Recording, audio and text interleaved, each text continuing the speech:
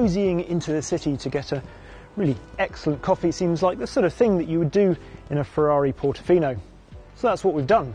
This is the brand new Ferrari Portofino M, M standing for modificata. So it doesn't look hugely different, but you can tell that it's a modificata by the slightly larger intakes down here, and perhaps most noticeably these little bits here which line up with those there.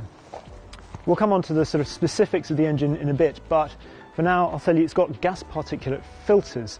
They're based up here, which has a knock-on impact down at the rear because they've got rid of the silencers, and that's meant they've redesigned the back of the car slightly as well. Now, to really exercise this, we thought we'd take a bit of a trip. We can't go to Portofino, obviously, in Italy, but we can go to the seaside. So that's where we're going. Maybe get an ice cream. It's then going to be the sort of filmic equivalent of an affogato, isn't it? Now, because you were all no doubt marvelling at the fact that the car's paint matched the door on the house behind, you might have missed the new optional forged alloy wheel design.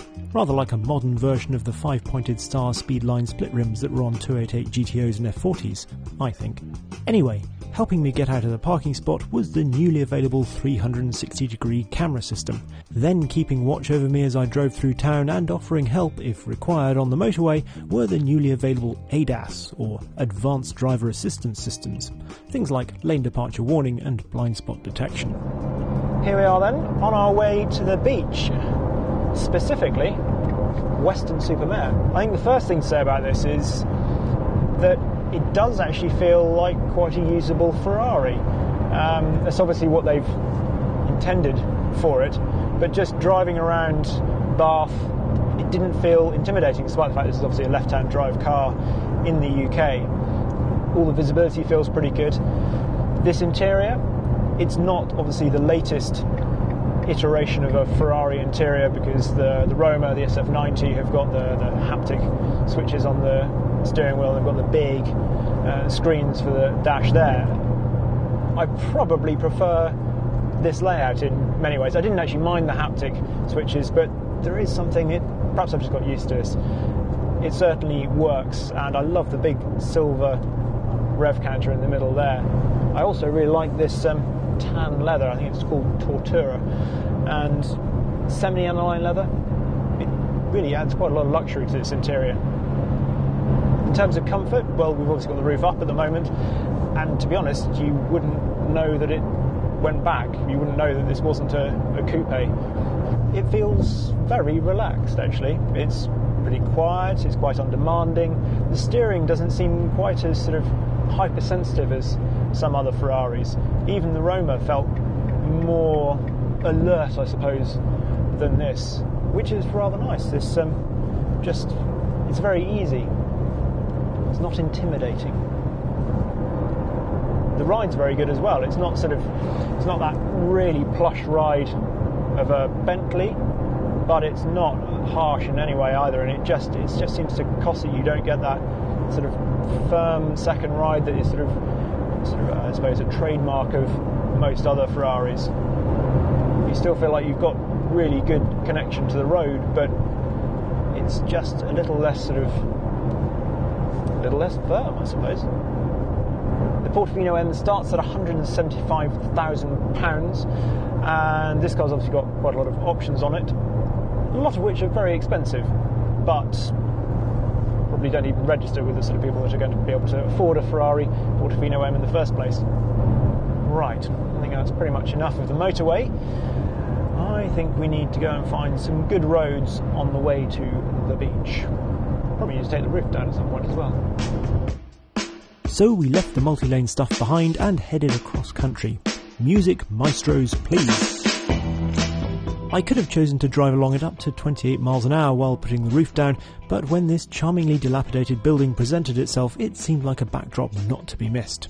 Plus it was easier to film it static. Then we were on our way again, touring the lanes. Of course, as much as it was nice to check that the Portofino M's GT credentials were up to snuff, we also needed to see if it had dynamics befitting of the prancing horse. And this road snaking through the fields provided the perfect opportunity. The big thing for the M when you find a good piece of road is that we've now got a fifth mode on the Manettino. We can move it to race. Ferrari says that this is the fun to drive mode, and it introduces the FDE, or Ferrari Dynamics Enhancer, which essentially allows you to have more slip before the systems step in. There is also more power to play with in the Portofino M. The almost sort of venerable 3.9 litre turbocharged V8 has now got 611 brake horsepower, so 20 brake horsepower more than before, and exactly the same as the Ferrari Roma. The increase has come thanks to reprofiled cams, which has given slightly higher valve lift, and they've also got a speed sensor on the turbine of the turbos now, which means they can more accurately gauge that, and added an extra 5,000 RPM to the top speed of that turbine and the turbos. It is certainly quick enough. 611 brake horsepower in the cruiser. As I said before, this has now got gas particulate filters, but actually, I mean, it's no 812, but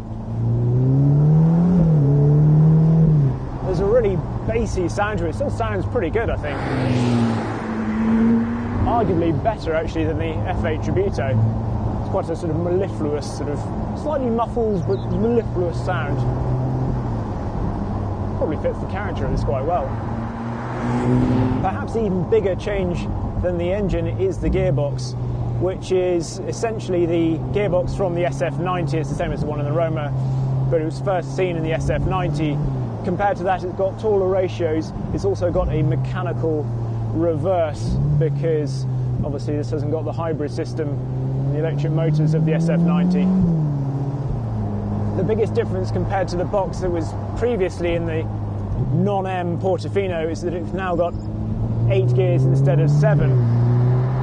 That's meant they've been able to shorten the ratios in the lower gears and lengthen them in the upper gears in the 7th and 8th. The gearbox is also slightly lighter overall, and it can cope with more torque, so another masterpiece from Ferrari in terms of their gearboxes. The effect of those shorter ratios and the increase in power is not so noticeable in the 0 to 62 mph time, which at 3.45 seconds is just 0.05 of a second quicker than before. However, the 0 to 124 mph time, which is 0 to 200 km/h, is a whole second swifter at 9.8 seconds.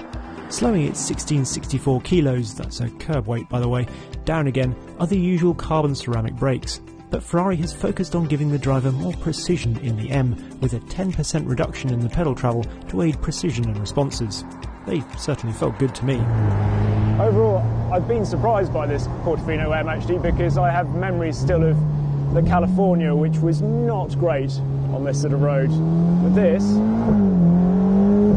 much sharper. Actually, if anything, it feels slightly sort of more together than the Roma even. Although most of that was shot in the rain, so. It's not as sharp and lively as the Roma, but something about it just feels a little more cohesive, like it's nailed its brief for its target audience slightly better. Anyway, after enjoying some B-road corners rather more than expected, it was time to make the final jaunt to the seaside, where, with the roof down, I could cruise along the front, making use of the new air scarf in the seat, while looking for an ice cream emporium, a donkey, and somewhere to park. Definitely a Mr. Whippy, not a gelato. Mind you, this is definitely Western Supermare and not the Italian Riviera. This, however, is definitely a proper Ferrari. It's a good Ferrari. It's better than I was expecting. I had memories of the Ferrari California, which wasn't great. This, well, it really is a proper all-rounder. And it's good to drive as well. Equally, it doesn't feel too intimidating to drive. And, yeah, I've been impressed by the Portofino M.